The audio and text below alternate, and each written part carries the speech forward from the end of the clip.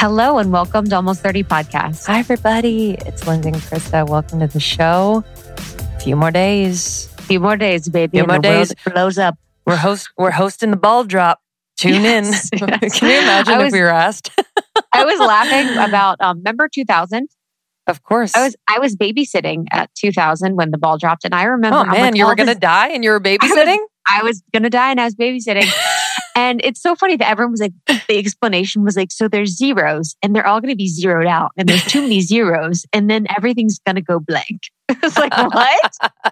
Like how unsophisticated was our technology that they're like, it can't handle this many zeros. They're like, the last time it was this many zeros was the year 1900. You're like, what? When everything's zero, nuclear bomb goes off and then all the oceans swallow themselves and we'll be gone. Yes. And you're just like, oh, that, I literally remember thinking when they were like, so in 1900, there was zeros in the bank and now there's going to be 3 zeros. And I remember being like, that makes sense. Like, I remember being like, oh yeah, that is too many zeros. But I actually don't remember what the explanation was for end of world Y2K. I don't actually remember. kind of like need to say it. Like what? Like we need to like kind of bring that back. We need to bring it But back it's- because of the fear that it incited. You know what's funny is that was like, okay. So here was Y2K. The flaw faced by computer programmers and users all over the world on January 1st, 2000 is also known as the Millennium Bug. The letter K, which stands for kilo, a unit of 1,000, is commonly used to represent the number 1,000. So Y2K was the year 1,000. So it was a programmer bug with the computers where they had the too many zeros. Okay. And does that mean that the world is over? Or like, is that what they said? Okay. Before 2000, many computer programs allocated space for only 2 digits in the year instead of 4. So 1998 was 98. 1999 was 99 and so on. And once 2000 arrived, computers would have to read the year as 1900 and potentially wipe out data and lock out computer systems. What? Like, We're so stupid. Literally, what kind of technology were we working with? Where they're like, 2 numbers, okay. 3 numbers, too much. Like, what kind of computer system that is that like we are trusting with our money? Holy shnikes. And also going back to 1900? Really? 100%. Like, would what everything would like time travel and just go back in this? We didn't even have banks with numbers with money. You know what I mean? I know. There wasn't a digital money system in 1900. I feel like I remember like holding my breath, like quite literally holding my breath I did too. when the ball dropped, like as if I was passing a graveyard. And yes, honestly, you're going through a portal.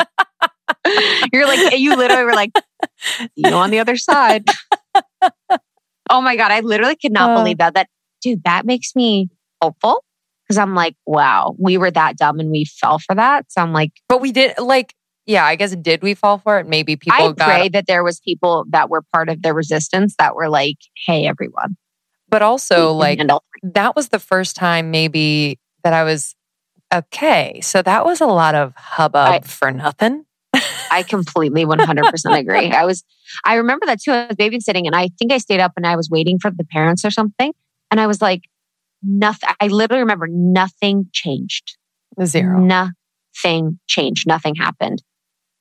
Yeah. And I'm trying to think of, actually, that's a good kind of game to think about what sort of things have happened over time that have gotten us in that state of panic and fear. And then I'm trying to think of like which one it was that was like, oh, okay, I'm not doing this anymore. Yeah.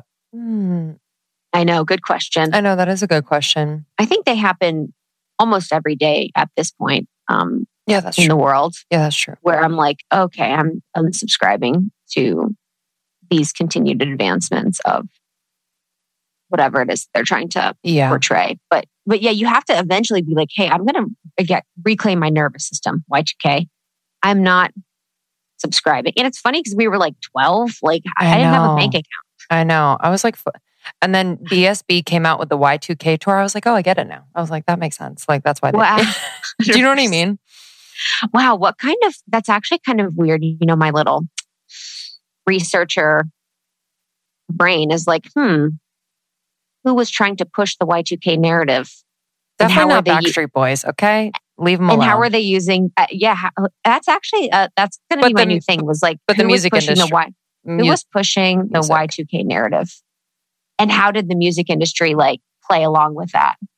You know how people were like building their bunkers? They're like toilet paper. Oh my God, this, that, and the other thing. And I was even telling. I remember the beginning of pandemic, like texting with I was like thinking I was texting with like Lacey and Jenna or something. You know, everyone was like very much in touch. Yes. At the beginning of the pandemic. Yes. Which is very darling and romantic. But I was like, ladies, prepare. We're going to go offline for a few days. And I remember that. Remember that? I mean, we talked about it too, but I was I told my family and they were like, she's crazy still. Dude, it's so embarrassing. That happened to me. I think that I was only told, I think that happened to me once and I was like, no more will I do this. I'm not going to keep pushing. I'm not going to keep pushing the goalposts. I'm not going to keep being like, it's going to happen now. But it's going to happen now. I think it was a tip from a psychic friend of ours. No, wasn't it? That's factual. That's so I was factual. Actually believing it more than just, a headline. Wow. I was like, so factual. Okay. So I was like giving insider info to like my siblings and they're like, dude, tap back. Like, sure. I remember I was getting a massage at Letitia got us massages. Mm-hmm. So have you gotten yours? Oh yeah. Years ago. Okay, good. Years ago. So I couldn't get it in the pandemic. So I didn't get it. Yeah. So I was getting it. And this woman was just, I let people kind of say what they want to say and express how they want to express. And she was just one of those people that was totally on the conspiracy train, which a lot, are to be explored at this point. But it was like her saying, like, she was saying something like about Trump being president again. She's like, I think by this time Trump's president again. I was like, babe, you've gotta. I just was like, also, hey, whatever. My traps need to relax. Can you just... Honestly, dude, I was thinking that. I'm like, this is not what I want. I'm like in conversation with someone about that when you're getting a massage. It's almost like you're kind of fearful. Yeah. You're like, dang. Shit. Yeah, you're just like, oh man, this is not. But it's like the level of, I don't know, whatever. But anyways, Y2K is it's a very good LOL. You know what's interesting, just on the psychic piece, I was about the prediction of the power going out. I've been reading by Tina Zion. It's called Advanced Medical Intuition. And it really clarified for me what psychics do. And they very much tap into, and I think everyone knows this, but it helped me I just understood it differently this time about tapping into timelines. And so when we hear about the words timelines, it really is like there are multiple timelines available and multiple paths we could take. So I could close the computer right now and then do something else. And that would be a completely different timeline than if we were to continue the conversation and finish recording at whatever time. And so it's like she was reading into something that was kind of true in a quantum physics sense because it was a timeline that had a possibility. But there is more energy on two certain timelines than there are to others. Yeah. So even for the woman that's giving me a massage, like in her head, there's a timeline that exists of that. And in the quantum reality, there are timelines that exist of whatever capacity of however amount. And I was thinking about that with that. I'm like, oh, well, psychics are reading into timelines. So they are reading into one timeline that has been created. It doesn't mean it's the right one. And because we can choose with our free will, like there would have been the possibility that the power would have went out. It didn't happen because of, our free will choices or whatever it was. So I don't know. I just kind of was able to see it a little bit differently where I'm like, oh, that's very interesting. And helps people can also who work with psychics. Like it's not the end all be all. It never is. Like you actually have the free will choice to choose whatever timeline that you want to subscribe to or go with. Yeah. Yeah. Because sometimes you can hear something and then your subsequent action or the way you live is kind of according to that prediction. And then it becomes a little, it could be great or it could be a little crazy. So yeah, I think that free will part is.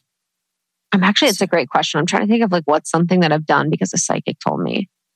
Like what's a psychic timeline that I feel like I can usually tell if it's not, but I think a good reading sometimes will kind of make you annoyed. Where you're like, totally. They're like, yeah, it's not really time yet. Yes. Or something like that. Mm-hmm. Yeah. Or you're just like, yes, exactly. Like, or they're like that person, that's not the right path. Or, that's not the right location, or, you're putting a little too much. It's like, those are actually, I've remembered the times where I've gotten readings and I've kind of been, even with Kiki, when I've been like, oh man, that's not true. And then, she's like, this is going to be the hardest year of your life. You ready? And you're like, I know, honestly, I'm like, yes. And then, or the one thing with that one call where it was about the mediator or, a conversation that we would have as a business. And I was like, whoa, dude, that's fucking crazy. Cause I was like, I am not hearing this right now. I know, that was a timeline. That was definitely a timeline. That was a timeline that needed to be collapsed and burnt. Yeah. God, that timeline that we fed a lot. You guys can think about times in your life and even relationships or situations and think about how much your actual energy and your psychic energy feeds a timeline is actually crazy. Especially with like dating. I feel like, if I was dating someone, I would oftentimes try to like make it work where I'm like seeing the possibility of this working while at the same time not seeing the just really clear red flags or just clear misalignment. And then you're kind of feeding the wrong timeline. And then it's like, it stalls a little bit and you're like, okay, got it. 100%. Eventually it works itself out, but it's like, it is a little annoying. Yeah. I mean, that's like, it's hard because that's like so much fun. Creating those timelines and just like living in those made up timelines is so fun. You're like, oh man, their mom loves horseback riding. Like, I cannot wait to horseback ride with her over the holidays. Like, it's going to be incredible. You just like, that's why women are such like little sleuths. We can find everything else. Like, oh, there's a sister that, works at whatever. And you're like, okay, I'm going to like do this with her. And you just like, I used to do that all the time. Crazy making. But I have actually, since my dreams have been so crazy, I think you were talking about that too. And I've been really just loving the vibe of my dreams lately. And I was thinking about it. It was kind of reminded me of the feeling when you have that sort of option to opt out of reality and how nice an option to opt out of reality is sometimes. And that's like when you are in love with someone, you first fall in love with someone, or, you're dating, or you have like, a new career that you're obsessed with, or all these sort of things. And you can just like kind of sit around and just stare and opt out of reality through the dreaming or like fantasizing about these things. Yeah, mine have been so vivid. Normally I can't really recall them. I can just recall like feelings or like sort of where I am. But yeah, it's been super interesting and long. They're very long lately. Whoa. I have no idea why, but I also think it's been helpful, like not being on Instagram and kind of flipping through so quickly everyone else's life, like that flip, which is usually kind of what my dreams are, where it's like flip. So I don't know if that's correlated at all, Definitely. But yeah, super interesting. That's crazy. In some of my dreams, I've been like on a cliff and like in a beautiful space, and I'm literally trying to grab my phone to take pictures of it. It's horrifying. I'm like, in my bed, I'm like, no, I've got to get a great photo for it. I've got to get this. But in my dreams lately, I've been in school and in middle school or high school, and I haven't finished high school. And I need to finish high school. And they keep saying you haven't finished your classes. And I'm like, no, but I have a business now. Like I'm an adult and I have a business. I'm like, I don't think you guys have seen, I have a business. So like, I don't need these classes. And I had to keep proving to them that I like passed. I'm like, this is so weird. Wait, that's hilarious. I know. And I want to go back and be like, I don't need your school. Go back and just middle finger the whole I don't need your school. Listen to my podcast. Just burn it down. Yeah, those ones, it's like that a little bit of stress though. That stress of like, oh yeah. Yeah, it's like that only stress that you feel when you're in school and you have a paper or an exam or like a It's kind of like money stress too. Like at school, like a performance at school where it's like, you have to go on tonight. And like, I have no idea what the lines are. Like it's that pressure of, Yes. I'm unprepared. I don't know. Like this is out of control. Anyways, so Y2K. LOL. I'm excited. This one is a good one. It's going to be so great. Tiffany on our team, who was our operations manager for so long, operations director for a long time, actually helped facilitate this. So I'm really excited. And I've been a fan of Quigley's work for a long time. Like I think if you're new to the pod, so I was doing like a little bit of like blogging for a while, probably 6 or so years ago when we first started the pod. And it was more in like the lifestyle fashion kind of space. And she was someone that I really looked up to. Quigley was someone that like really, really, really was doing things different and had like such a creative eye and was so expressive and was someone that like I was very much inspired by. And it's cool to see her evolution, you know, over the years with her husband and with their baby Max and talking about mental health and really just like marrying her unique, creative, artistic perspective with the way that she lives her life and the way that she communicates with her audience. I just really, really love.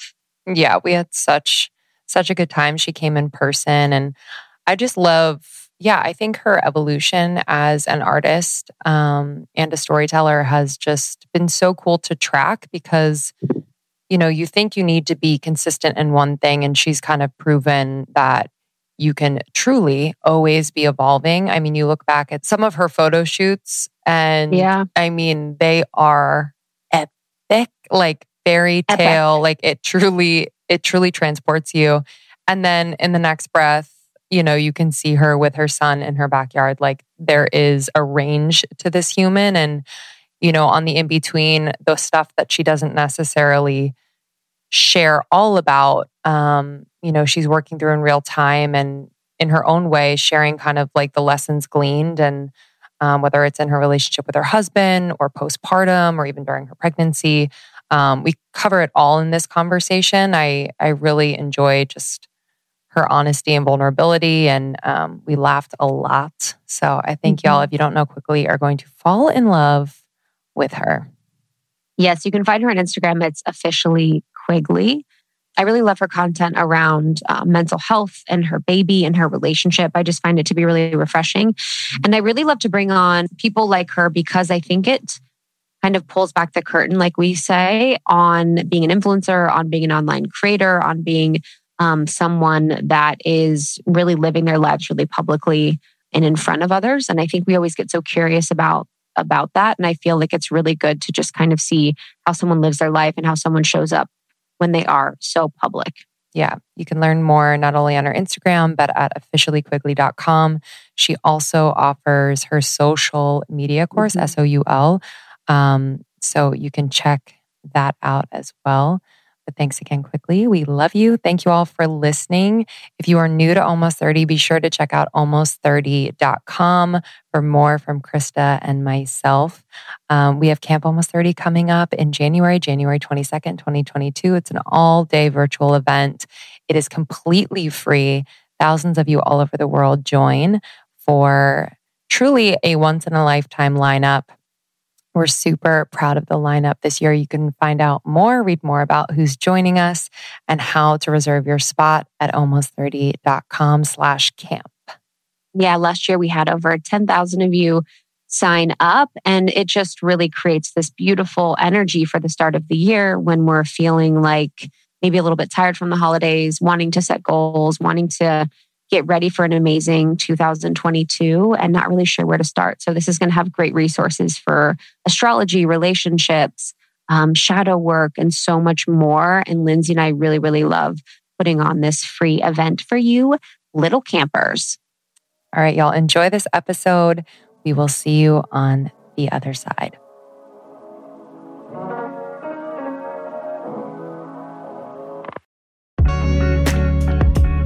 Major announcement from Almost 30. We are hosting Space Camp on January 28th. This is our favorite event of the year. Camp Almost 30 has gotten a little bit of a rebrand because we were feeling like, I think we're ready to really go there with our community. So we are welcoming guests who we feel have really taken us to a whole other planet in our interviews and in our conversations with them. So guests like Brie Melanson, she is going to be doing a workshop on psychic development, find and tap into your gifts. She is a teacher and channel and one who has really been such a support and teacher for Krista and I throughout the years. We are welcoming Jordan Younger. So she is going to help us find our galactic origins. She is the podcast host of the Balanced Blonde podcast. She's an author. She's a spiritual teacher. We're also welcoming Lee Harris, who recently was on the podcast in a 2-part episode, and he is going to channel the Z's live for us. How special. He does not do this often, so we feel very, very, very lucky. And we will also be welcoming Sandra Walter. So she is going to be teaching on Ascension 101, the crystalline grid, and higher realm support. She is so special. She's a light worker and teacher and has been on the podcast. And Krista and I are going to be sharing a very, very, very special experience, heavenly coded Reiki infused sound bath. And I'm excited for you all to join us. So this is happening on January 28th from 10 to 2 p.m. PST. Make sure you sign up. Space is limited, but it's absolutely free. Absolutely free. We're excited to welcome you. And this is the kickoff to membership opening. So membership is going to be open indefinitely now. So you can join membership for 6 months at a time and really, really focus and support your growth. It is our favorite place to just come and be ourselves and really get super intimate with you all, more intimate than on the podcast. So I'm excited for you all to join the membership, but head to almost30.com/space-camp. That's almost30.com/space-camp. Space-camp. Say that 30 times. almost30.com/space-camp to sign up for camp. Absolutely free. We will see you on January 28th. I've been a fan of yours for so long, even when I was blogging, and then you were too. And so we both have that blogging background. And then Lindsay is also a singer and performer, and I know you are too. So there's so many parts of our backgrounds that relate. But I think even in the past couple of years, just your journey with mental health and your marriage, being so open about that has been so eye-opening for me. It's been so inspiring for me. So I'm excited to dig into all those topics today. Me too. Long time coming. And sometimes we don't do this, but I actually think it's really important for our listeners too, because I feel like telling parts of your story that from your perspective are I don't know, just the Quigleys you look back on and you're like, wow, okay. I was that person. Yeah, and you've had so many iterations of you, which I love and is so relatable. So in whatever way feels natural, can you kind of take us back to, whatever point I'm thinking performance days. Mm-hmm. Whatever point feels natural to you. Let's go through the evolution of Quigs. Yes. I kind of love that. And that's really fitting for you guys because I feel like the common thread in your podcast is growth and change. So we'll kick off by saying I started on American Idol when I was 19. And coming from Minnesota, I thought I was going on a TV show. But I thought I was going to a competition, singing competition. Turned out it was a TV show, So I learned a lot at a very young age. And I always say I felt kind of chewed up and spit out after the show because I just was through such a cosmic sort of life-changing event and then back to Minnesota. And it changed me a lot. I was very confused about music, if I even wanted to do music or sing anymore. And I just sort of went back to school, got a general degree in journalism and I didn't really have an intention of going into the journalism world. I just wanted a liberal arts degree. And then I moved out to LA and was sort of dabbling in the music world. I wrote for a while and eventually started taking photos for my music to promote it and collaborated with different photographers in creative ways. And that was around when Instagram was sort of taking off. And so my following just kind of creeped up because I was having a lot of fun taking photos with friends, dressing up. And my mom showed me this article one day. She was like, hey, do you know bloggers make money? There's this one girl, she made $500,000 in a year. And I was like, whoa, I could do that. It's funny because parents are normally yes, 100%. I don't get it. So that's very cool that your mom did this. Oh, my mom is very hip. So she was like, you should try this. She also was a fashion major too when she was younger. So she was like, this is a whole new world for creative women to, showcase their identity, go for it. So I started a blog 2015 called Officially Quigley. And that blog evolved from being just about fashion to now being more like a personal diary of relationships, mental health, and me finding my identity amidst that. And now it's about motherhood because I just became a mama. Yeah, in the American Idol journey, did you go back? Were you depressed? Like, was that like, how was your mental health played a role in the earlier stage of your life before maybe you knew what was happening and before you got on medication and stuff like that? So after Idol, I was really confused because as an artist, I felt squashed. I felt told by the judges that I was not a good singer. Obviously, I got kicked off the show and very confused about the way that I was presented in the media. If you aren't familiar with what happened, which you probably won't, because it was literally almost 15 years ago, I went on the show and the press media sort of dug up some bikini photos that I had taken when I was in college. And it was on TMZ. It was like, the shocking scandal of this, young girl who is like sexy. And I was like, I did the bikini photos because it was like a fundraiser for breast cancer research. And which is an interesting thing. Yeah, I know, right? As a teenager, I had one boob for like 5 years. And so when the second one grew in, I was like, whoa! Yes. Yeah. Like, someone needs to shoot this. Someone needs to see this. Yes. So anyways, I was really confident about my body and I was really proud of those photos. Then I go on Idol and it's like this scandal. And when I spoke with the judges in real life, they were like, everybody loves you. All the men think you're so hot. You're really the whole package.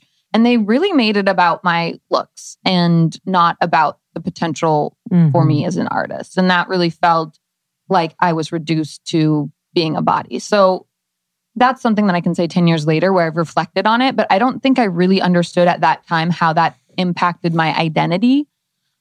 And when I look back on my early 20s, I realized that a lot of the decisions that I made were based on fear of being judged for the way that I looked. I still don't understand why digging up those pictures was like. So it was crazy. You were in a bathing suit. No, I literally. So I don't get it. So it was like she's sexy and in a bathing suit.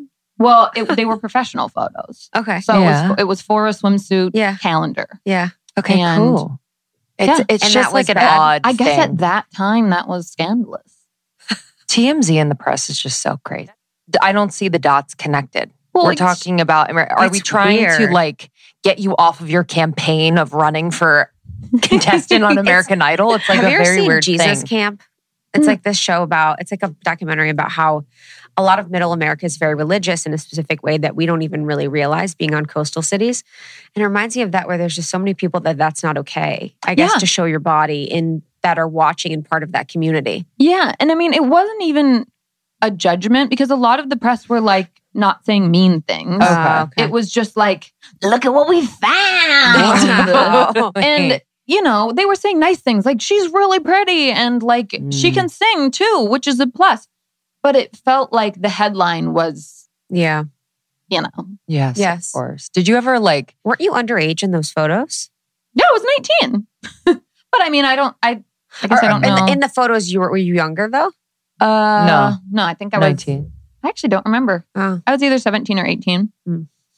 I should know if you were underage. I'm like, dude, that would so be the press. Like, oh my God, photos. It's like showing everyone the photos. Yes. They're shaming. I must have been 18 because I don't think they would have let me on the calendar if I wasn't. Yeah.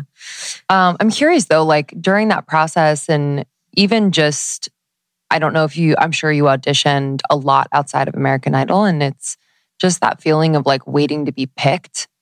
Did you ever have an awareness around that or what was your self-talk back then? I was actually extremely confident before Idol. I was extremely confident. I was the manifest queen. I actually have a specific memory of riding up a chairlift at this place called Highland Park in Minnesota on my snowboard. and a little kid cut me off. And I remember shouting at him, "You're going to be sorry because I'm going to be on American Idol someday." I love that. True story. I used to just talk to people and say, "Oh, I'm going to be on American Idol." Wow. It was just a fact. Wow. Wow. But yeah, after the show, that confidence and that young woman fierceness, that wildness, totally crushed, slashed, ripped to pieces. It's like in Women Who Run with the Wolves. She talks about that process of the women. It's she calls it losing your psychic hands. And it's that part of the journey where you lose that naive fierceness that you have as a little girl, or that openness or that lovingness or that creativity. And it's just something we all go through. I think we all have that magic in us and then we kind of lose it along the way. But after Idol happens and you start blogging and you're sort of in this space, were you then full-time influencer? What was that journey like? And then I do want to talk about eventually influencer misconceptions, because I think I've wanted to talk about this before, about what it's like to be quote unquote an influencer. So what was the influencer journey like after you found blogging? So the significant part here is that I was in the middle of the exit from the music industry. And that was this very painful process because it was a lifelong dream to be a musician, to be a singer. I wanted to be a pop star more than anything. And going through the experience of realizing that dream was not going to happen, and I felt like it was because of men, was really confusing because it was convoluted with a couple of relationships that I had with musicians. I had 2 long-term relationships with musicians that were unhealthy and that made me feel like I should not be in the music industry. There were a lot of writing experiences where I went into rooms with producers that I just felt like they just wanted to sleep with me, and I couldn't be my fierce, wild self without them assuming that I wanted more with them. That being said, I did learn to produce music from one of those ex-boyfriends, and that is the best gift he could have ever given me, because at this point in my life, if I ever do return to music, I have the power of knowing how to produce, and I never will have to depend on a man to make my art again. So that I will always be thankful for. But there was so much resentment that I was holding on to that I'd come home from writing sessions and I would just cry. And I didn't enjoy the process of making music anymore. So I was seeking a different creative outlet that wasn't dependent on men and that would bring me back to just a place of joy when I was making art. And that's what doing these stupid little photo shoots where I dressed up in my mom's clothes from the 80s and met up with strangers on Instagram kind of evolved into. And because of that, it came from a place of not trying to create something, but trying to heal myself. So that presented its own sort of set of issues when I tried to turn it into a business, right? Because there was no service. It was just, I'm posting pictures and playing dress up for me. So I had to, at some point, ask myself, how am I going to help people? And that's where sharing more of a deeper story took center stage, because I took the things that I used to write about in my music and I started putting them into my captions. And I realized, okay, I think people actually relate to this more than, just a fancy picture of me with a ball gown in a fancy place. So I leaned into that. Yeah. It's fascinating because I do think, and you create this, there's this realness, but there's also this beauty in the way that you create. Not only are you beautiful, but you also just have this eye for real beauty, whether it's landscape, fashion, all the things. And I do think that people seek that and honor that. Thank you. Did you ever kind of get consumed with trying to make it a thing that made you money before actually just letting it kind of evolve into what it's supposed to become? Because it always gets a little tricky when you're I gotta make money. Oh yeah, there was a period for sure. Well, I was working at a few different bars in Hollywood. So to make ends meet when I first moved to LA, I was hustling, waiting tables, did bottle service. I was a bartender. I did it all in the nightlife world. And bottle service girls. Yeah. Yeah. I know, dude. Let's we see have your sparklers, best. Tommy. Where are the sparklers? Yeah, let's see your best. I got to show you a video after this that'll Of make Ricky you laugh. Thompson. We could Being talk bottle girls. probably about our bottle service stories for 100%. God, I love that. But it was wonderful because I could do that at night, pay all the bills through bottle service, and then do my art during the day, which was wonderful. But I definitely got to this point where I would look at the women who were making money and full-time bloggers and be like, how do I do that? And so I tried to be like everyone else. And I tried to learn their formula and repeat their formula. And that process made me fucking miserable. So there was definitely that chase for, I want to say like 1 year, 1.5 years, where I was looking at people like Rocky Barnes and Sincerely Jules. And I was like, how do I emulate this formula? And it really drove me crazy because my strength was something totally different that I hadn't uncovered yet. And that was this vulnerability and transparency that I wanted to finally show people. Yes. Yeah. It is. It's that. I think you'll kind of all have to go through that because I, even with blogging a little bit, just went through that period where I was like, oh, all I'm doing is buying clothes and taking pictures of them. And I was like, I don't like this. Like, this isn't fun or interesting and it's like felt like lying to me. I was like, this feels dishonest because I'm not here in this environment wearing this outfit. I'm about to change in my car and like do all these things. Totally. You're like, oh, this isn't glamorous or sexy or I didn't feel like my strengths were being utilized, like you said. What I had to listen to was the way that I consume content. Yeah. So when I see other people in wonderful outfits in wonderful places, I feel jealous sometimes. And I ask myself, do I want to make other people feel jealous? And the answer was no. I want for someone to see my post and feel moved. I want someone to see my post and feel inspired. And so I just decided that, okay, who are the people that are doing that to me? And those are the people that I started going, okay, what formula are they doing? How can I make that my own? Yeah. But it is interesting with your voice because when you read a caption that you write, it's so your voice. And that's the thing that's interesting about social media and people that want to grow followings or people that want to connect with an audience or people that want to just express themselves authentically. It's just, there's such an energy to truth that people can feel or see or experience. And I know, like, if I have a caption that like I don't even think about that just comes through and I write it, I'm like, that's going to be amazing. But when you're trying too hard or forcing it or thinking you have to do it a certain way, it doesn't ever land. It's so weird. The energy behind it's so weird. I think writing is a muscle. And some people really love writing and it comes really naturally to them. And some people, it's hard. And unfortunately, that sort of comes across the wrong way sometimes. And that's why I never tell anyone that they sound fake or they sound like... Yeah, I know because what you mean. it's always... People are always trying. And sometimes that effort just don't pay off as eloquently as it does for other people. But yeah, it can feel forced. But I am always like, okay, well, they're trying. Yes. Totally. I want to be genuine. What stands out as like the biggest misconceptions that people might have? I would say one of them is that we make our money through affiliate links. So that like the bulk of our income just comes from other people purchasing products that we recommend. And that's like, that was like, not at all. That was maybe true for like a minute when this industry started, but now it's really brand partnerships and or influencers who start their own businesses. Yeah, it's like the affiliates. I remember when I first started, there was like, what is reward style? Like to know it, whatever. And I just remember being like, this is such a scam. Yeah, I mean, it's a nice I think it tool. works for people. But for me, I was people. like, this felt weird. And it just was actually like way more challenging, like way more organizationally dependent than I thought. Yeah. I was like, what?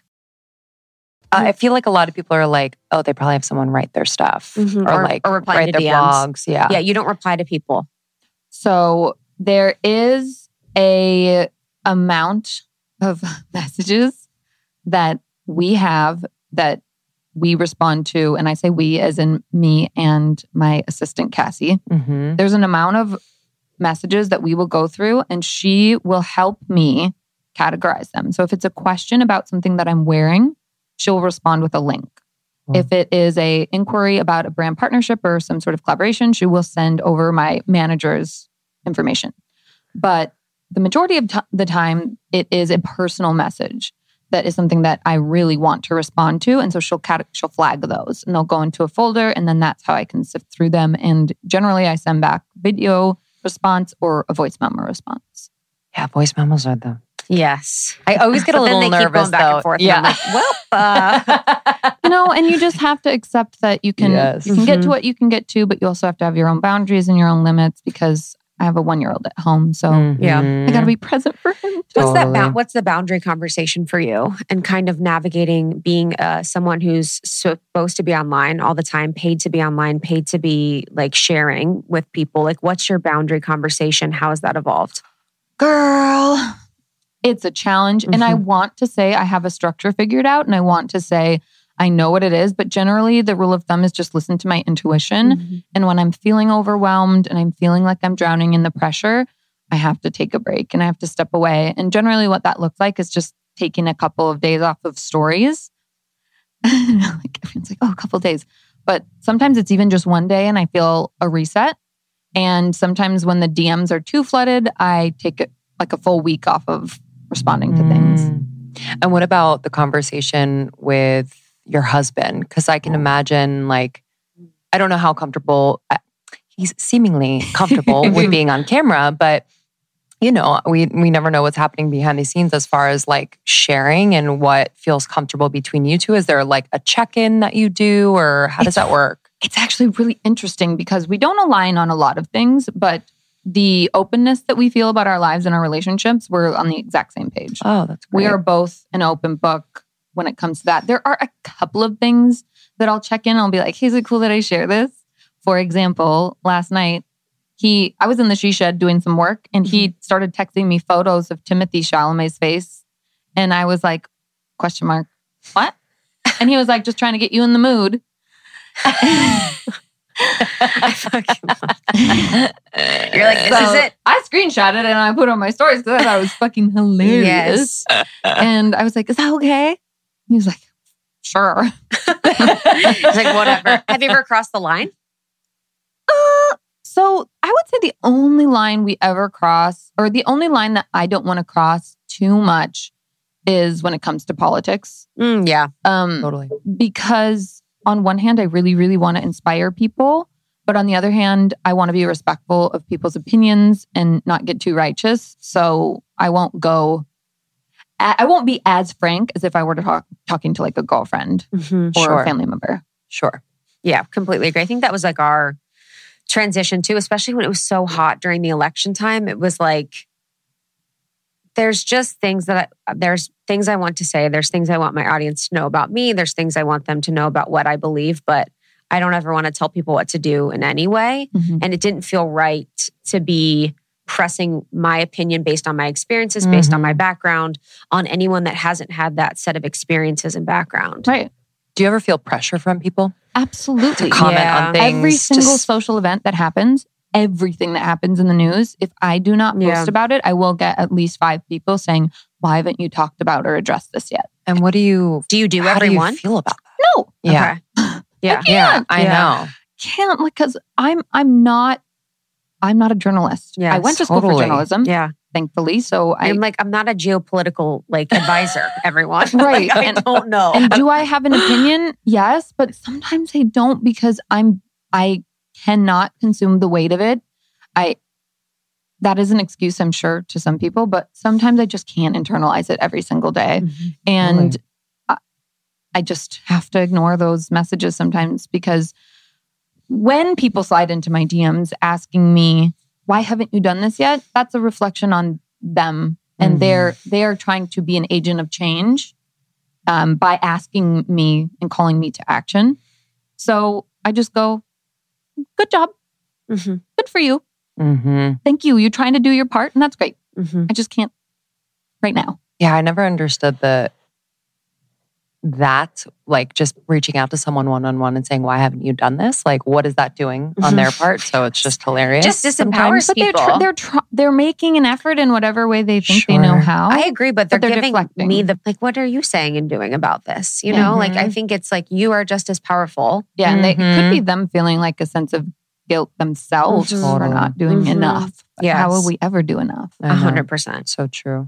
Before we move into just more personal things, I feel like you are the expert as far as influencing goes, and just real authenticity and showing up and creating. And what advice would you have for anyone that is creating content online, whether they are influencers or not? But what would you recommend?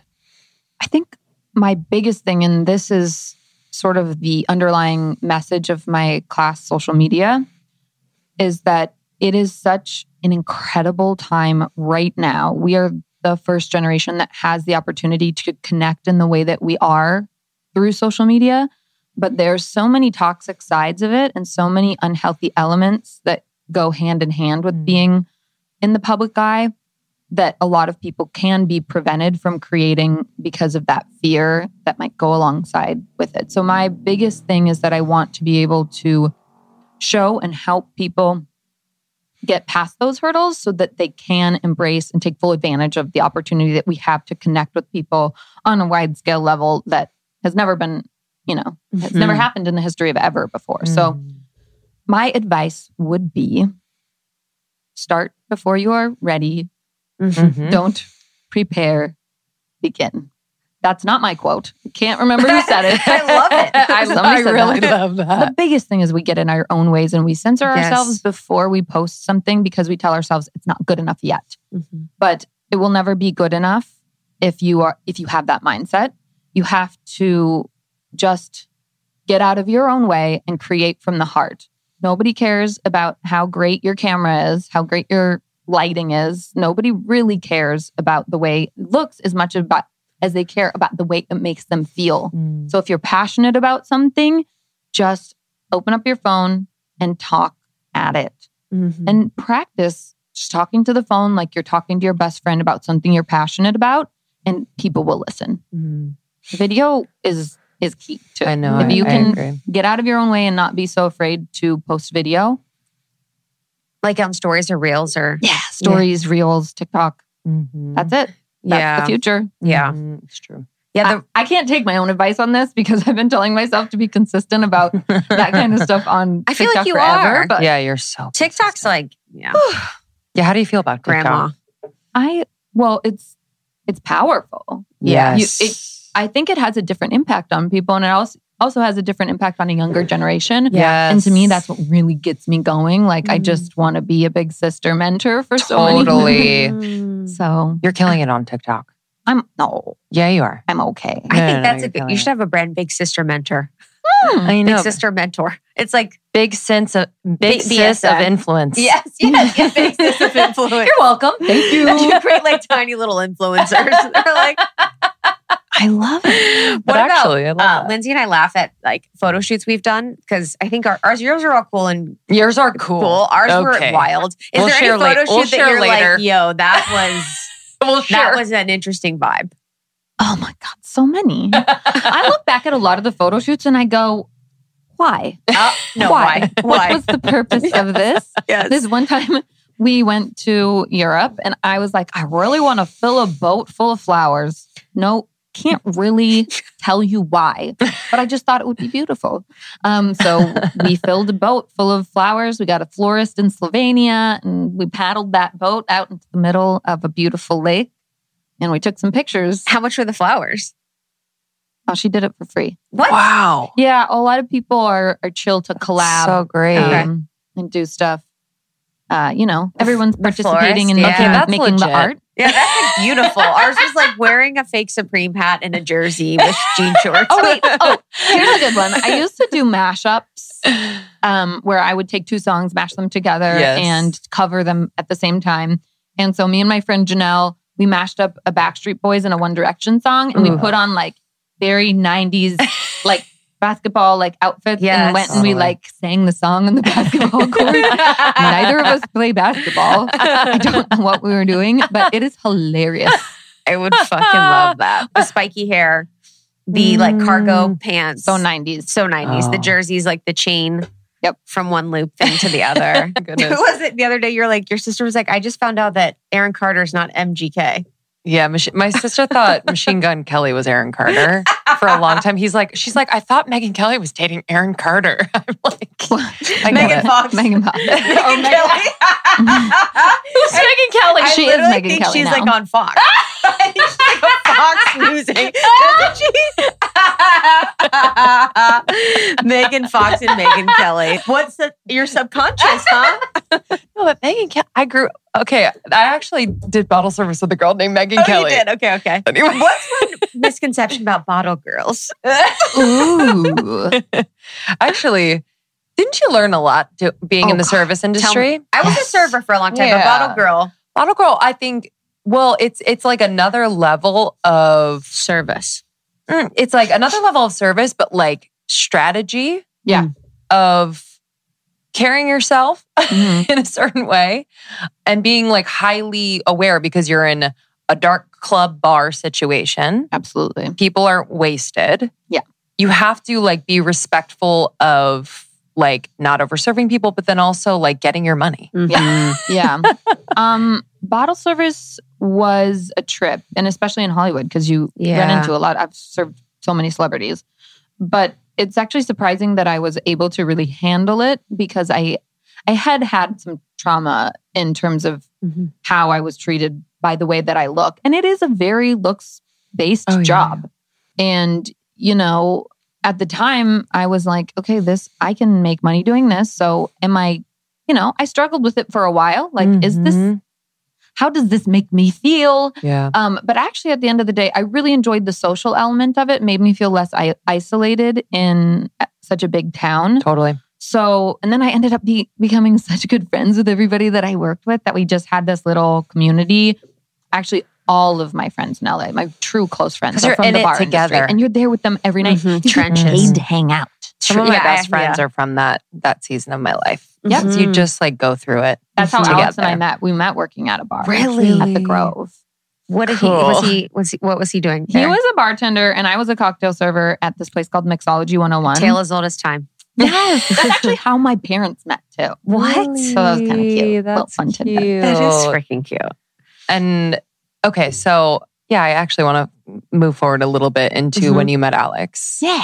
At what point did you meet? So you're bartending, or he's bartending, you're cocktail serving, but where were you in your like Journey of creativity? I was engaged to a musician.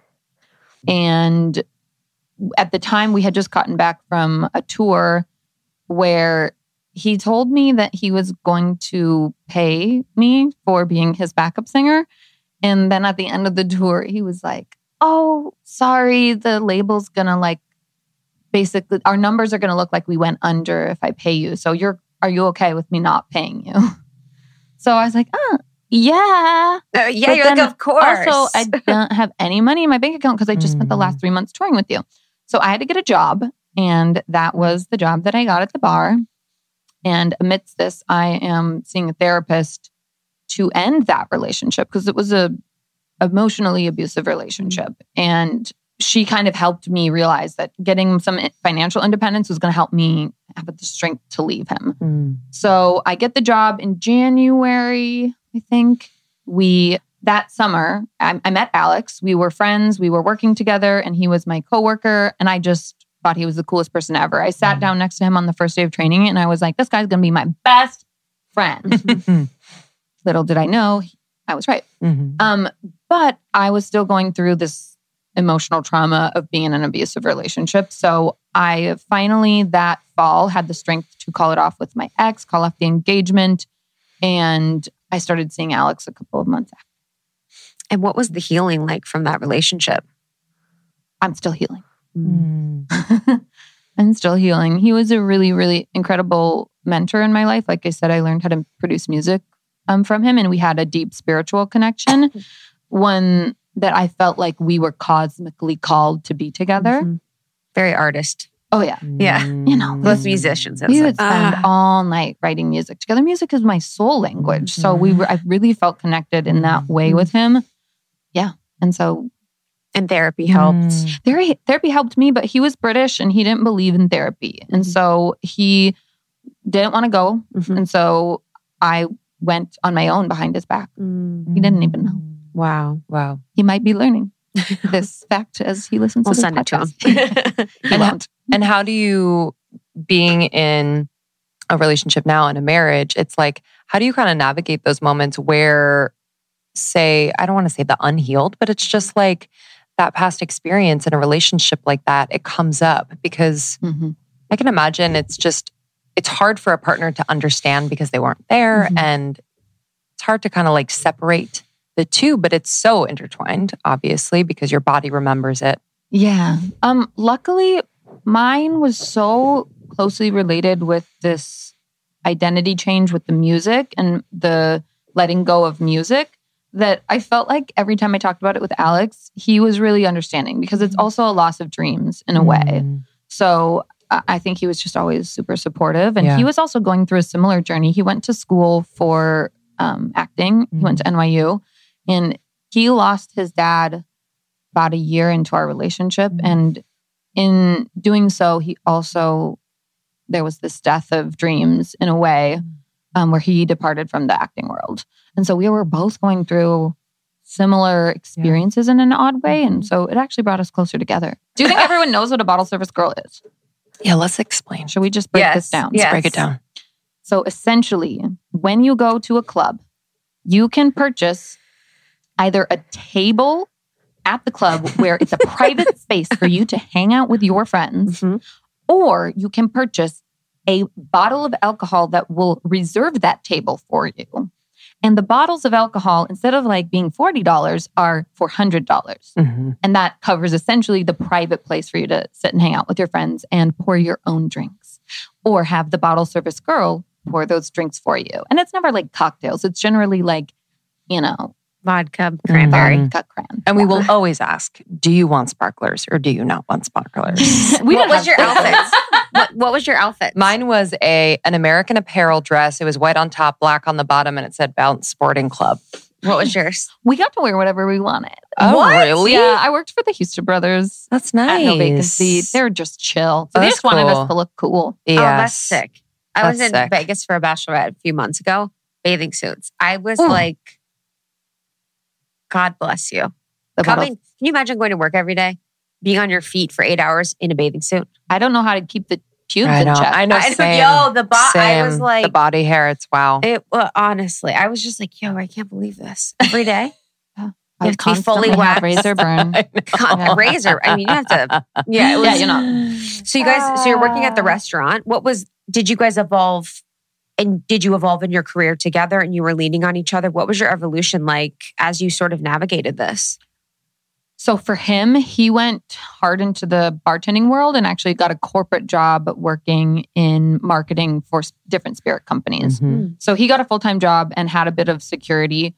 I, on the other hand, just like I said, I was taking photos, putting them on Instagram. I didn't really know what the intention there was. For a little bit, it was just sort of experimentation. And then I finally got to a point where I felt confident enough to go full-time. So I quit the bar job. And yeah, he was always extremely supportive. And he would, he's used to being in front of the camera because of his acting background. So he wasn't that IG husband that was like, I'm going to take your photos now. But he was like, I'll be in front of the camera with you. So we started planning our wedding. And that's actually the big transition. I look back on what we did for our wedding, and I got to step into the role of creative director for the first time. And that's when a new strength in me came out, because I was like, this is what I want for our wedding. I want a destination shoot where I wear at least 10 dresses and we shoot them in beautiful locations. And so I found a florist and I, art directed this extravagant shoot just because it was a dream of mine. Where was it again? It was in Arizona. And he was so along for the ride. And we had our actual wedding in Chicago in his parents' backyard. Nice. So I think it was sort of like the trade-off. Like, we did the wedding in the place I've always wanted, and we'll give you your destination, photo shoot. But he was just so accommodating and so patient with all of those shoots. And he was in every single one of them. We hiked to various mountains at 4 a.m. to get the lighting just right. And those photos ended up being the ones that got circulated on a lot of the blogs that went viral. And I really put remember us on the seeing map. those. I remember seeing those, and then there's someone you shoot with. Is it like JZB Photo or something? Yeah. Yes. And you did like this, like, there was like a series of photo shoots that you did that I was like, oh my God. I'm trying to think of what it was. I'll know. It's probably in my saved. So she's my best friend. Jordan Okay, yes. Zobrist is the photographer that I really grew with. And God, you guys are like amazing together. Mhm. we creatively get each other on that level and we just have the best time. Yes. And so she became my partner in crime. Like a lot of people have their husbands that they do creative stuff. Alex and I are at each other's throats always when we're shooting. That is one stereotype that we totally fit the bill on because we'll be like 1 second like, oh my God, I love you, kissy, kissy for the photo. And then like when the cameras turn off, we'll be like, why did you touch my face like that? Yes. That's real. And we're so hot-headed. We're so passionate and we like are so mean to each other. Yes. But Jordan and I, we're like just these little, we turn into these little 5-year-old girls who are just like, let's try this and let's try that and let's try this. And we're all over Pinterest. And Yes. that kind of made me started to think about what I did in a different way. I'm not just blogging my outfits. I'm actually directing the entire photo shoot. I'm picking out the photographer. I'm doing my hair and makeup. I'm styling the props. I'm styling my outfit. I'm styling the location. I'm telling the narrative. And then I was like, okay, I like this. Mm-hmm. And that's actually how I started making money for a little bit before I was able to land big brand partnerships. My photographers and I would actually pitch content and creative direction packages to small brands themselves. Smart. So when we used to travel, like let's say we just picked a place, a lot of people think like, oh, bloggers just get reached out to by hotels and airlines to just fly them around. No. A lot of us just plan our own trips and then find brand partnerships to take along with us. And so what we would do is we'd pick a place like a destination, let's say Cabo, and we would reach out to small brands and say, hey, we can deliver 50 photos for you and we can shoot 5 outfits for you. And this is the rate and we'll cover your social media for whatever campaign. You don't have to think about it at all. You just send us the product. Smart. And smart. they like ate that up. Wow. Wow. Yeah. So to smart. have 2 people do the job of An agency. imagine sending 6 Mhm. people to Cabo to shoot. Yes. You have the photographer, the model, the brand person, the makeup artist, the stylist. Yep. That's a Wow. lot. Costs a lot. When you made the leap and you left the bar business and went full time, do you feel like there's energetics to going all in? Like, did you have a little bit of a cushion, or was the leap the thing that kind of opened up more space and confidence for 100% yes. So I have a story that goes along with this. It actually ties back to Danny from Daisy LA. She Yes. was like, you got to listen to Guy Raz's How I Built This. So I listened to the entire, like every single episode on a drive up to San Francisco once, back to back. And I realized that every episode, every entrepreneur that he featured had the same thing in common. It was they had to take a giant leap of faith on themselves. How can an investor invest in you and your business if you are not showing them that you're 100% in? And that was what really hit me. I was like, wow. And so, yeah, I quit the bar. I jumped And then went all in. and I went all in and I doubled my income. Yes. Yeah. That's what ours know. too. So crazy. I'll never forget. scary though, you know? Yeah. I was like trying to think of how we've gotten from here to like a certain point. And I was like, damn, it was when we quit. So weird. But I've quit unsuccessfully too. You have to have a certain amount of momentum. Yes. 100%. Yeah. I quit when I had like 0 momentum. I was like, that's exactly, I was like, I'll create the momentum. I thought I would create the momentum, but it's like, that is our advice for people. Make sure that you have like enough money in your bank account, a plan. Yeah.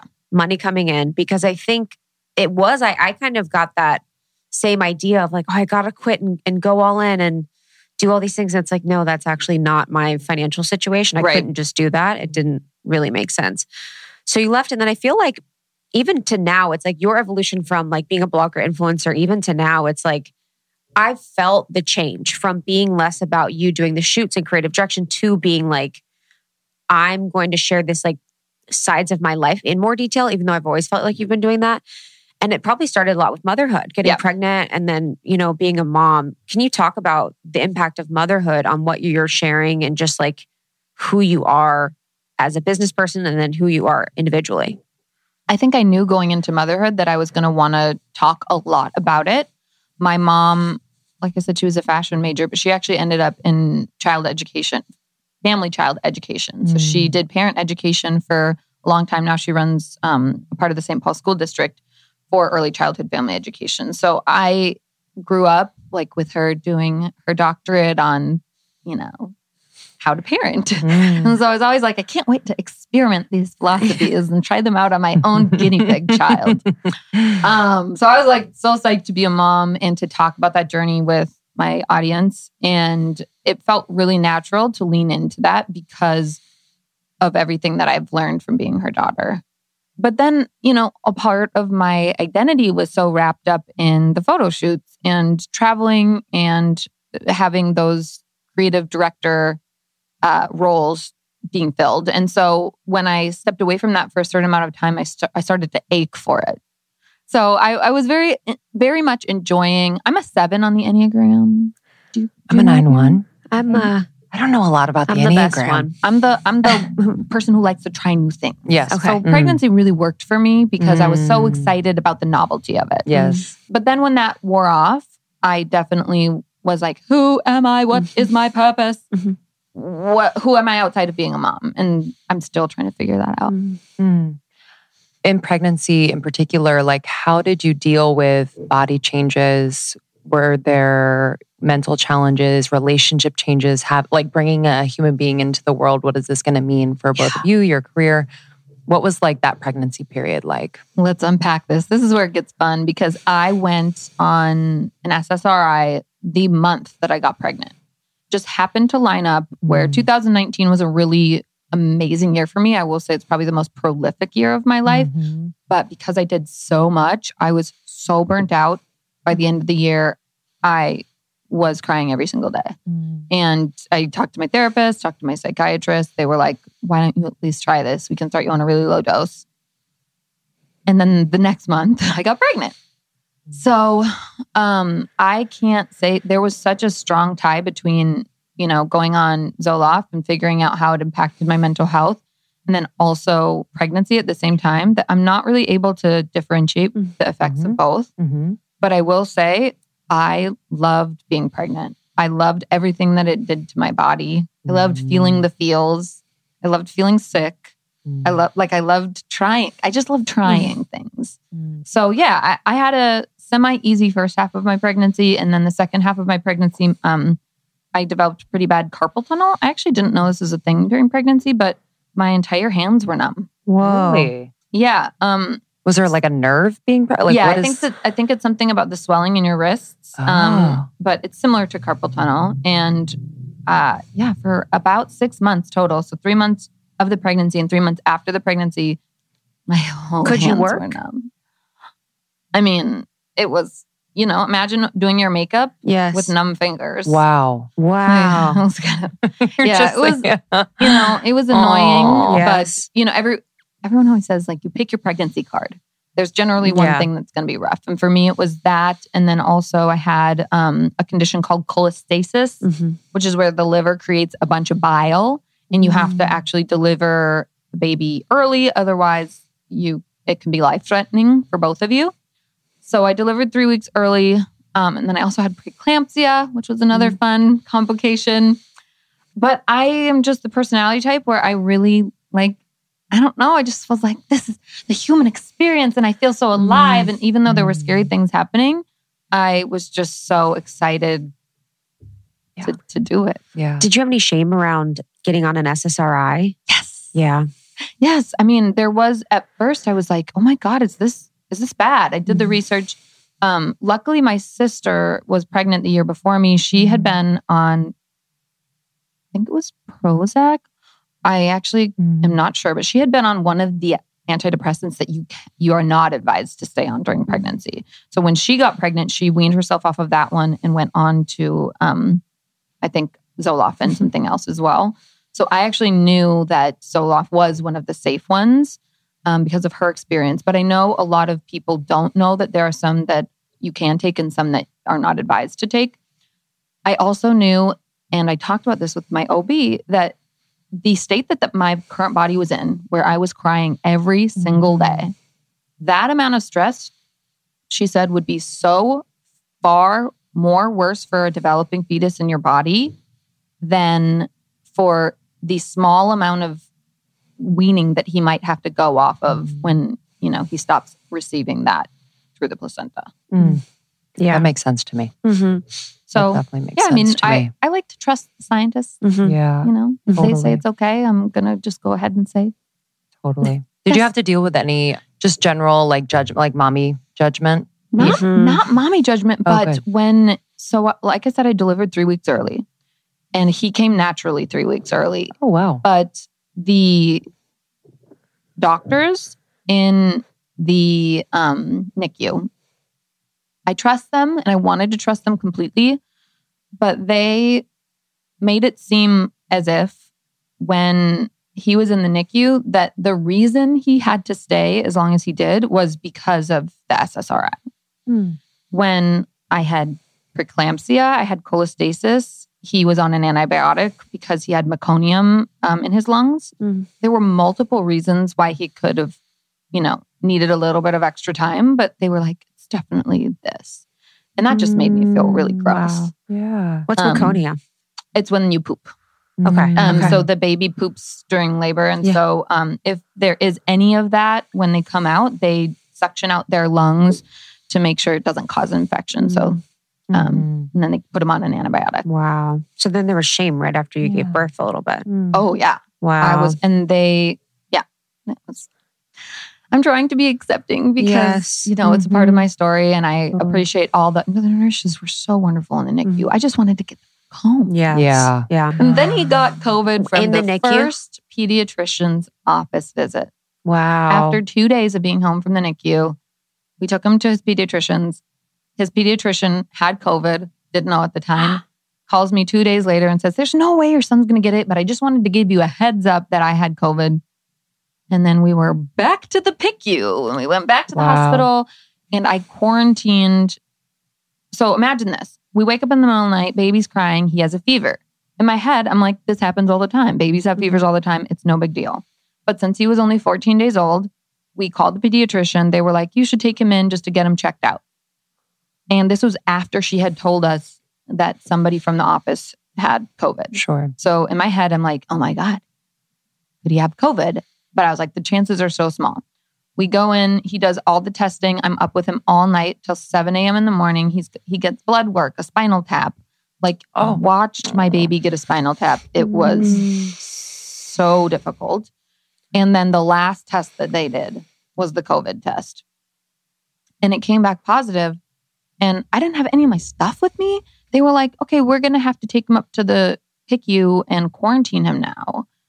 And because they had to monitor him, but they were like, we have to put him in a quarantine space. And I was nursing him. So I was then like, oh, okay, I guess I will be here quarantining too. So. And they allowed you to do that? Yeah, Okay. But they didn't allow my husband to. They almost didn't let him bring me a bag. I was like, I need my antidepressants. So y'all better allow me to let him bring me some pajamas and my toothbrush and my So you were in the quarantine room for 2 weeks. Just you two. And this was 14 days after I'd given birth. Oh my goodness. And we'd already spent a week in the NICU. Wow. Wow. So yeah, that was a fun time. But you know what? The most beautiful thing about it is that people kept asking me like, are you torn apart? Is this so hard? And I was like, no, I'm good. Like I'm rallying because I have to rally. Yeah. There's no choice. And the beautiful thing about motherhood is you find a strength in you didn't know you had. And there's, wow. it was wonderful. Yeah. Yeah. It's almost, there's just no option. Yeah. Yes. You have to. I had to be strong for my little dude. Yes. And not seeing your husband for 2 weeks, that would be so hard. After you just had the baby. Yeah. Wow. And I mean, I think of it from his perspective too. Like Yeah. he was just at home like, where's my new baby? Wow. He got a lot of sleep though. So Honestly, good for him. rocking it. And then that's another thing, you share about really openly is your marriage and just having hard times. Oh yeah. I'd love to just explore that a little bit as much as you feel comfortable. Absolutely. So Alex and I started going to therapy together after his father passed, because it was a no-brainer for us. We were both going through a loss, and then we were both also, going through that transition of losing part of our dreams and our identities with putting these entertainment goals on pause. And so, he's a wonderful communicator, one of the best I've ever met, actually. He is so open and honest about his feelings, and he does not attack you. Like, he's so good at like speaking from the heart. And we had so many aha moments in our therapy that we would go back to therapy every time we needed like a little fine tuning in our relationship, which has been often. But we talk about it a lot because it's been so helpful for us. But it's never like you go and you've arrived, right? We always go and then we fall back into pretty much the exact same problems. And then we have to go again for a little bit. And then, Mm-hmm. Yeah, we forget so quickly. Yeah, I don't know if I truly... Guys, I'm on the fence about like, can we really change? I know. I think so. Yeah, I want to believe so. But I think it just takes... It's hard. There's so many things stimulating us on a day-to-day that to be fully aware in the moment and not go into autopilot and not go into our usual reactions and responses is really hard. Because and especially in this type of environment that we're living through and experience that we're living through, it's like I'm trying to find the comforts as much as possible. Yeah. And sometimes if I'm in like kind of an uncomfortable conversation or experience with my partner, I'm like, I kind of just want to 100% hit the road for a second and not deal with this because I just want to feel more comfortable. And that's usually just going into an autopilot response. And so it's like one of those things you're like, I have enough to do. Yeah, to worry about how you feel is not on my list. Well, you add a baby to the element and we're like, we don't have a lot of time to talk in privacy. Totally. Right? So we end up talking on our walks. And that's actually, I think, the most successful part of our relationship is that we always walk the dogs together 2 times a day and talk. Did you know that the drugs we take to manage period cramps were invented in the 1950s and exclusively tested on men? What? It's literally outrageous that there hasn't been more innovation when it comes to periods. Daloon is changing that with dietitian formulated solutions that relieve our symptoms while actually supporting cycle health. Because our cycles affect every aspect of our wellness, period pain, mood, sleep, skin, metabolism, energy, and more. I don't know about you, but some months I'm like, oh my gosh, like everything has to stop, but it really can't because I'm experiencing really bad cramps or headaches, fatigue, bloating, you name it. I've really tried a lot of things. And while I think I've gotten most of my symptoms under control, it doesn't mean they still don't happen and kind of disrupt my flow. So I was really excited to find Daloon and recommend it to a lot of my friends, and they have been absolutely loving it. I was talking to a friend the other day that experienced like really, really bad periods, cramps, and just all these symptoms. And she was so happy to try Daloon. She's noticed that her symptoms have subsided. They don't last as long. They're not as intense. And she can really just be in her life, which is really nice. So Daloon Nutritional Solutions are dietitian formulated to work with your cycle health, not against it. It'll help you all month long while also relieving your cramps and PMS during your period. Daloon creates effective drug-free supplements for period cramps, PMS, and optimal cycle health. So you can get the relief you need naturally, which I'm all about, and start feeling like your best self. So if you want high-potency, fast-acting supplements for your period cramps, PMS, and really getting your cycle health in its prime top condition, like 92% of their customers report that relief, try Daloon. Leave bad periods behind and start the new year off with 23% off. Go to cyclehealth.com/almost30 and use the code almost30 to get 23% off plus free shipping. If Daloon isn't the right match for you, your money back is guaranteed. That's cyclehealth.com/almost30 and use the code almost30 to get 23% off plus free shipping. We're obviously all different people than we were in our, 20s. So we Yes. obviously do change, but Yes. it's like sometimes you just default back to I know. Because it's the certain deepest. habits. You're like, oh, I thought I was good on this. I always think like, I think I'm good. And then Justin, it's with that person, your like partner. It's just, you're 12 again. Do you guys is there someone in the relationship that is the person that calls the other person out? Like Alex has always Yeah. been the Me, person that's probably. like, Casey, you got to do this, or I need you to do this, or I need you to do this. And what's your role? I'm just I'm from, I think maybe the Minnesotan in me Yeah. is I don't like to ask people for things. I don't like to Mhm. ask people to change. And I don't like to tell people they're doing things wrong. It's like the most uncomfortable feeling for me. So for me, what I'm learning is asking for what I need and being okay with saying what I want, but then also not being so personally attacked and offended and crushed when he says what he needs and what he wants. Because when he says what he needs or what he wants, how does that make you feel? Lack. Makes me feel like I'm Yeah. not enough. Yeah. Mhm. Yeah, same. I don't relate think a to lot that. of, or I actually don't know a lot of men that speak that way Yeah. of what their needs and wants are. He's rare. And I feel like for women, I don't know a lot of women that speak it from like the heart of like a need and want. Sometimes it feels like it's coming from, An expectation. yes, or like, Mm. yeah, an expectation or something that just feels, yeah, not a true desire, but yeah, a desire that's kind of mislabeled. It's like, I want this, but it's actually, you want like love. Yeah. I'm Mhm. saying I want something else, but it's actually just love. So that sort of communication is powerful, Mhm. but I can imagine for you feeling that way, that would totally make sense to me. Our therapist definitely helped us get to like the root of Mhm. kind of both of our needs from each other. For Alex, it's he needs to be heard.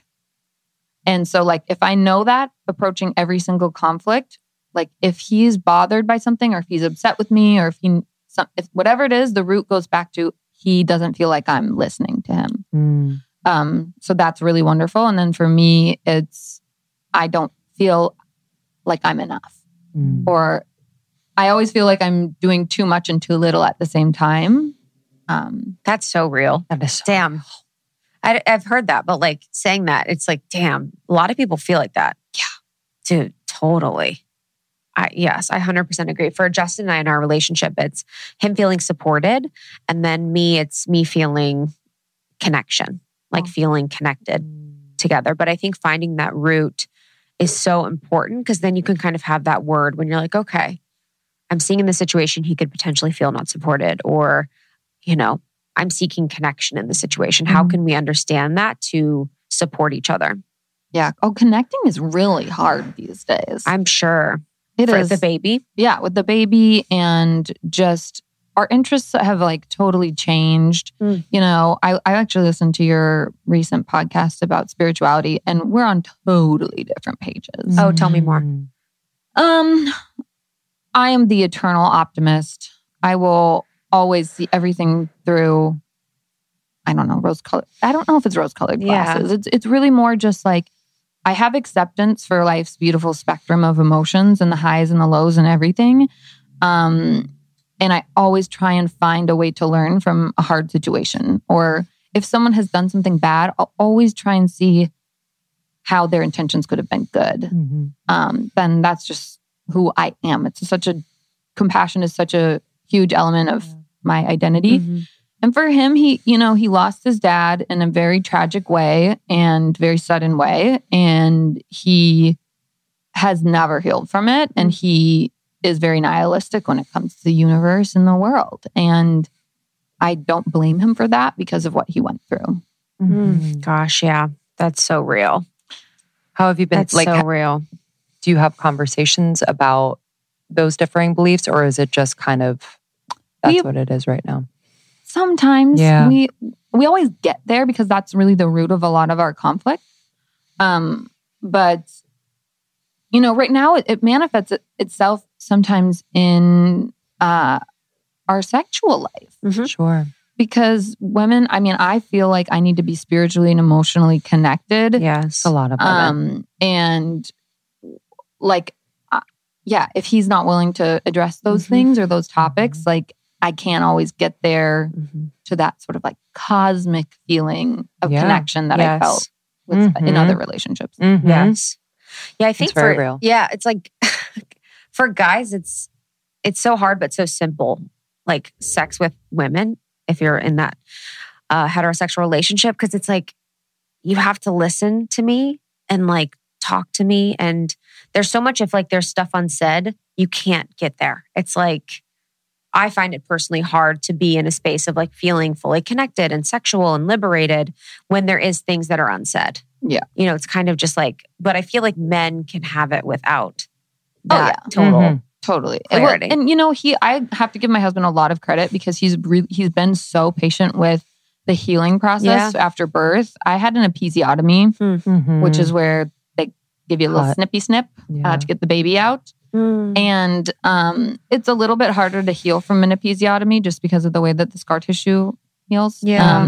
And psychologically, I have a lot of pain still with sex. And he's been so patient with trying to figure that out and navigate that. Because if you're telling yourself it's going to hurt, it's going to hurt, it's going to hurt, then it's going to hurt. Yes. For sure. And then also there's the element of being on an SSRI and totally, I don't know if you guys are aware, but it limits the fuck out of your libido and an ability to orgasm. So, Oh, really? I didn't know that. Yeah. so we are going through it, but he's been really patient about it. And I think it's the natural progress of motherhood too. Because I was just talking to another mother friend of ours about this, and it's like, it's just a part of the phases of life. It's like sometimes you're having less sex, sometimes you're feeling less connected, sometimes you're more. And I think for women that have had children, it's really liberating to hear you say that. And I think even people that are in a relationship, just being honest about like their sexual connection or feeling sexy or not feeling into it. And I feel like that's a very common theme for a lot of people, but they don't feel like they can talk about it. I feel like there's a lot of shame in it. Yeah, there's a lot of 100%. It's on me. Yeah, it's my fault that I like sex doesn't work for me right now. It just doesn't. Like I could watch a lot of porn. I could use a vibrator. I could do a lot of things to try and get there, and it's there's shame associated with it. It's like, am I broken? Yes. And what do I need to do to heal? And there aren't a ton of options out there for women with like sexual therapy. Like, how do we address these things? Because pretty much most women I know who are moms have gone through this period after they have a baby. Sure. What's that? There's a Goop show now. It's like Goop. Sex, Love, and something. Yeah, Sex, Love, and Goop. And they do like a therapeutic process for like women's sexual liberation. And it's a woman that's an expert that actually gives the woman an orgasm. Okay, I've never heard of that. And she does it for like 30 days. It's crazy. You in? Yeah, you in? Okay, I got a solution. Let a stranger get you off. I have a similar thing. So this company reached out to me from Beverly Hills called Le Menu, which means the kitten. Have you heard of it? I think they reached out to me too. I'm going to look it up. Dude, don't let that one sleep in your inbox. Dude, I actually... Did you do it? More? Okay, hold on. So they reached out and they were like, we are investing in, women's sexual health and wellness. And we want to raise awareness for this, industry because the men's sexual health and wellness industry, like, is billions and billions, worth billions, but women's, it's like nothing, little peanuts. So they created this space in Beverly Hills where you can go and you can talk to like licensed nurse and practitioner about your sexual needs and about just, sexual health in general, whether it's mental health or physical. And they have certain treatments that they can help you with. And one of the first ones is they use a radio frequency wand to essentially increase blood flow and collagen production in the labia and inside the vagina as well. And so they literally, it's like getting a facial I like for it. your vagina. Cool. And it's meant to heal the tissue. And so you can do that. That's one of the things they offer. They offer hormone therapy, but then they also offer the O shot. Have you heard of it? No. Say more. They do assist, the vampire facial, which Yes. is where they take the platelets All from right. your blood and they She doesn't like blood. Keep going though. I don't. Dude, lately, Close your ears. everything's been my nightmare with this. and don't listen to this one. I literally, I need to grow up. Okay. I don't know. If you can't do blood or needles, you might not want to hear But this. you did acupuncture in your. I did acupuncture Hoo-ha. in my puss. Perfect. So this is not far off. It's not. Okay. So the O shot is essentially they take the platelets from your own blood and they insert it back Mhm. into your clitoris. Got it. I'm thinking about something else so you could. Okay, so this is another service that they offer. And it apparently will last, if you get the shot, will last for like a year, the impacts Wow. of it. And it's supposed to give you a wonderful orgasm. So are I we have not- partnering or what? I've not tried this yet. Did you Cool. try the loop, the first one? Yes, I did Cool. try the radio frequency wand, and I can't remember the name of the therapy off the top of my head. But I did try one session of that. It was extremely Great. comfortable. It worked really well. And the nurse that, I was working with, she made me feel so comfortable in the room. It wasn't awkward. It was like, there were candles lit. It was like a little spa day. Oh, I love that. I think we like underestimate like these little things that kind of add to our libido or getting in the mood or feeling comfortable, feeling in our bodies. Totally. And even if it was just psychosomatic, Yes. the healing of it, I'm like, Mhm. sign me up. Yes. Yeah. And I think that's obviously, I think that's pretty obvious, a main difference between men and women, because I feel like men don't need kind of the emotional foreplay or self-care foreplay. But I feel like it makes such a difference when you're taking care of yourself or when you are having like, I'm just laughing. I just been laughing thinking about Justin, my husband. He'll walk up to me and be like, "It's time to touch," and that means like it's time to have sex. I'm like, we haven't even like kissed. totally. Okay, wait. What are your cues? My cues. Yours For is Timothy sex? Chalamet. Oh yeah, he. I know. I'm trying to think. I feel like You guys are What's earlier your on. routine? our routine. Well, he laughs because I love, and what turns me on, at least for myself, is like being clean, like taking a long shower. Yeah, I agree. I love like taking a shower together, starting in there and then taking it out. And he laughs at me. He's like, I don't care if you're clean or not. I don't care about anything. I'm like, I just like it. Yes. I like it. OCD makes you horny. You're Yeah, he loves my OCD. But we're still not early. I mean, it's 2 years, but like we still, we just communicate. He'll be like, I'm really tired. I just want to like touch. And sometimes like just communicating, he and I have gotten to a point where like, there are times when I'm so tired at night, and he's like, is it okay if sometimes I ask you to have sex? And like, if you don't fully want to, like hands down, do not want to, you can say no. But if it's like kind of a half-assed, I don't mind. I don't mind if you're just laying on your side. And I was like, cool, because I don't mind either. Yeah. Do you know what I mean? Yes, 100%. It's those moments where as women, we feel like we need to put on a performance or we need to be perfect or at 100. And I was like, oh, you don't need that. And that's fine with me. It can be lazy. Yeah, it can be lazy. Okay, this is really embarrassing, but like right now, my breasts are filling with milk. Oh, And I don't know psychologically what that means, but It apparently means I you was want- getting a visual. That's hilarious. You have to press on them to stop the milk from coming. you're like, hold on, milk. Wait, what's your signature or your signal? So for boobs or for sex? For sex. So for sex, for Alex, he's also similar to your partner where it's like he's totally okay with saying, I need this. Mhm. Is it okay if we do this? Respect. Yeah. Yep. And just being frank about it. And for me, I really like to put on something sexy. Yeah, man. So for me, I'm like, Totally. you sit here while I go put on something cute. Yes. And then I like to do a little dance. Makes a- Sometimes I put on wigs. Oh, I love I that. feel really hot in a wig. So for me, it's That's about so I gotta fun. feel Yes. like I I think gotta good do sex a little is dance. all about how you feel about yourself. Yeah. Mhm. It's like if you feel Yo, sexy. lingerie is underrated. It's funny because it's like we've reclaimed lingerie. Because I remember I used to put on lingerie in like high school. Yeah. Like I was trying to spice it up. We'd been dating for 2 months. Like it was so bizarre. I used to wear lingerie all the time for other people. And now that I go older, it's like reclaiming that. It's like, no, this is like literally for me. Yes. So I like to feel that sexiness. Yes. But then other times where we just look at each other and we go, want to go lay in bed naked? Yes. And we just take off all our clothes and lay in bed naked together. And that usually helps. Yes. Get like frisky. Yes. Get the skin to skin. Totally. Yeah. That is, I was just thinking, Justin, like a few weeks ago, it was like quarantine time. I was only wearing my sweatshirt that I wear. Like, you know, you have the outfit, that ratty old outfit you wear. Well, he was like, you should change. I was like, what? He's like, can you change? I was like, do you want me to change?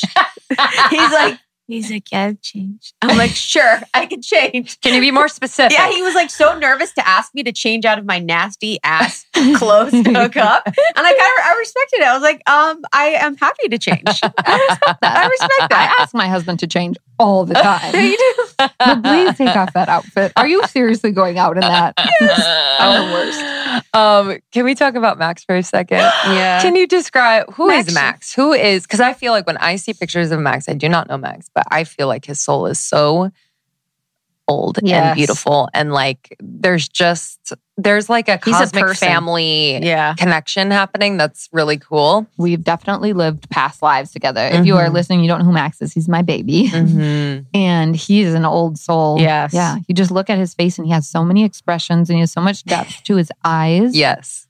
It's eerie at times. Yeah. It gives me hope.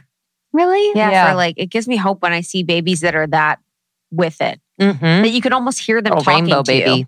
you. You know, it's like that. You're like, you're talking to me and I know that we're Yeah. having this conversation, but how has he changed you? Oh my. Well, first off, when you have a baby, you are immediately, you have a whole new purpose. And I know that's like the cheesiest thing to say, but you do start, because up until this point in my life, my children have been this mystery, right? It's like, I don't know who they're going to be, so I can't project them into my future. But the minute you meet your baby, you know the sex of the baby, you've named them, your brain gets this whole new category of things to like project out into your future. So you can go, oh, I can't wait for when Max goes to preschool. Oh, I can't wait till we take him to an amusement park for the first time, or the science museum for the first time, or, oh my gosh, I can just see me like, you know, standing there cheering him on when he's doing whatever activity, art, sport he is into. So you can finally get a different visual for how your life is going to play out. I know that in 10 years, he's going to be, you know, 10 or 11. And that's the stage of my life that I'm going to be in. And it's almost this like, it gives you like this certainty of the next phases of the parts of your life that, you know, I don't like thinking about the rest of my life as it's just like open-ended, wish-washy place. Like I love that there's structure to it now. Yeah. And then the other thing is that I love that I get to now see the world through the lens of a little boy. Like I only know what it's like being a girl, and I have a sister. So I'm very excited to see like what that's going to be like with him. Yes. It's a little science experiment. Yes. What's his personality like? Well, right now, all he wants to do is cling to me. He is very much a mama's boy. And if I'm in the room, he is right next to me, which makes it very hard to multitask. So generally, if I need to be productive, I need to set very specific boundaries and parameters for my time where we're not together. But that allows me to be more present when we are together. Yeah. And luckily, we have great support. Alex's mom, Karen, moved here from Chicago to help us. Wow. So key. Yeah, she's It's a amazing. fierce woman. Like lived her entire life in Chicago, quit her job during the pandemic and moved out to California. First time she's ever left. She was in the home that Alex was living in when he was born. So she like took a huge leap of faith to come out and be with us. Oh my God. How's that been? Freaking amazing. She's a gem. I hit the jackpot Oh, with the mother-in-law situation. Oh, so happy for you. Well, this has been so much fun. Yeah, Long time I'm so coming. happy I'm we so did excited. this. I could talk to you forever and I ever. know. This has been so good. What is one thing you're excited about that you want to share with our audience? Ooh, I'm going to a bachelorette party in Mexico. Mama's first weekend away. That was like the Dude, that's amazing. So I knew the answer for that right Yes. away because it is going to be the first time I've ever spent the night away from Max. So I'll get like a full night's sleep in a hotel room. I get to like Whoa. dress up, get fancy, hang out with my girlfriends. Say no more. But, I mean, hotel robes, Yes. the whole sitch. Yes, your Wow. body to yourself. Yeah. Yeah. I don't know what Max is going to do. Like we really don't have a great game plan for how he's going to cope. But we've got a storage of breast milk in the freezer. Okay. It's almost like with him, because he is so kind of like conscious and aware, you can have a conversation. Yeah. That's very real. 100%. great idea. You That's a know, great idea. Listen up. because she does this with her cats. I do that with my cats. Hey, today's going to be like 2 interviews Yep. and we'll get time later, but I just want you to know. Yeah. We have friends coming over. You might want to hide in the closet.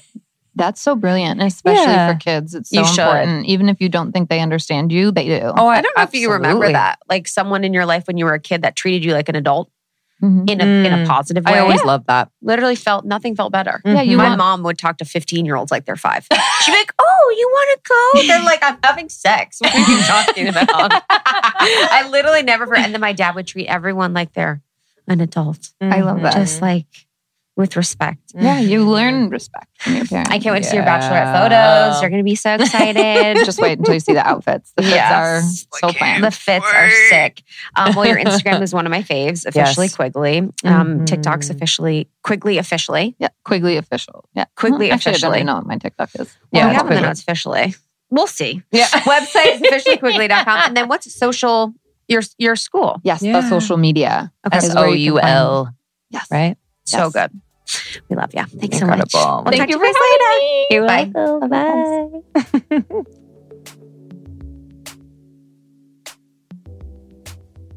Thank you so much, Quigs. That was so much fun. Officiallyquigley.com, Officially Quigley on Instagram. And again, she has her social media program that you can dig into.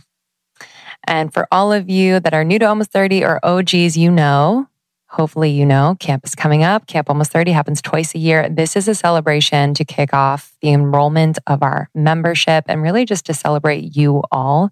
So that is happening on January 22nd, 2022. It is live. It is truly once in a lifetime. The lineup is so stacked. Can't wait for you to see. Go to almost30.com/camp for more info to sign up. It is completely free. And enrollment for membership is going to be open right after camp. So we get messages on a weekly basis asking when membership is going to be open. It's such a special place where Krista and I are really pouring so much of our time and energy into. We do live hangs every month, workshops. We have downloadables, just ways to support you in your evolution. We have a monthly theme that we just love to dig into all together. So cannot wait to welcome you. Cannot wait to welcome you all in the membership. We will see you on the next episode. Thank you for reviewing and rating and subscribing. It means so much to Lindsay and I. We're excited to do 2022 together. I cannot believe that we've been, growing together for so long. It's been such a dream. We love you so much and we'll see you soon. Love you.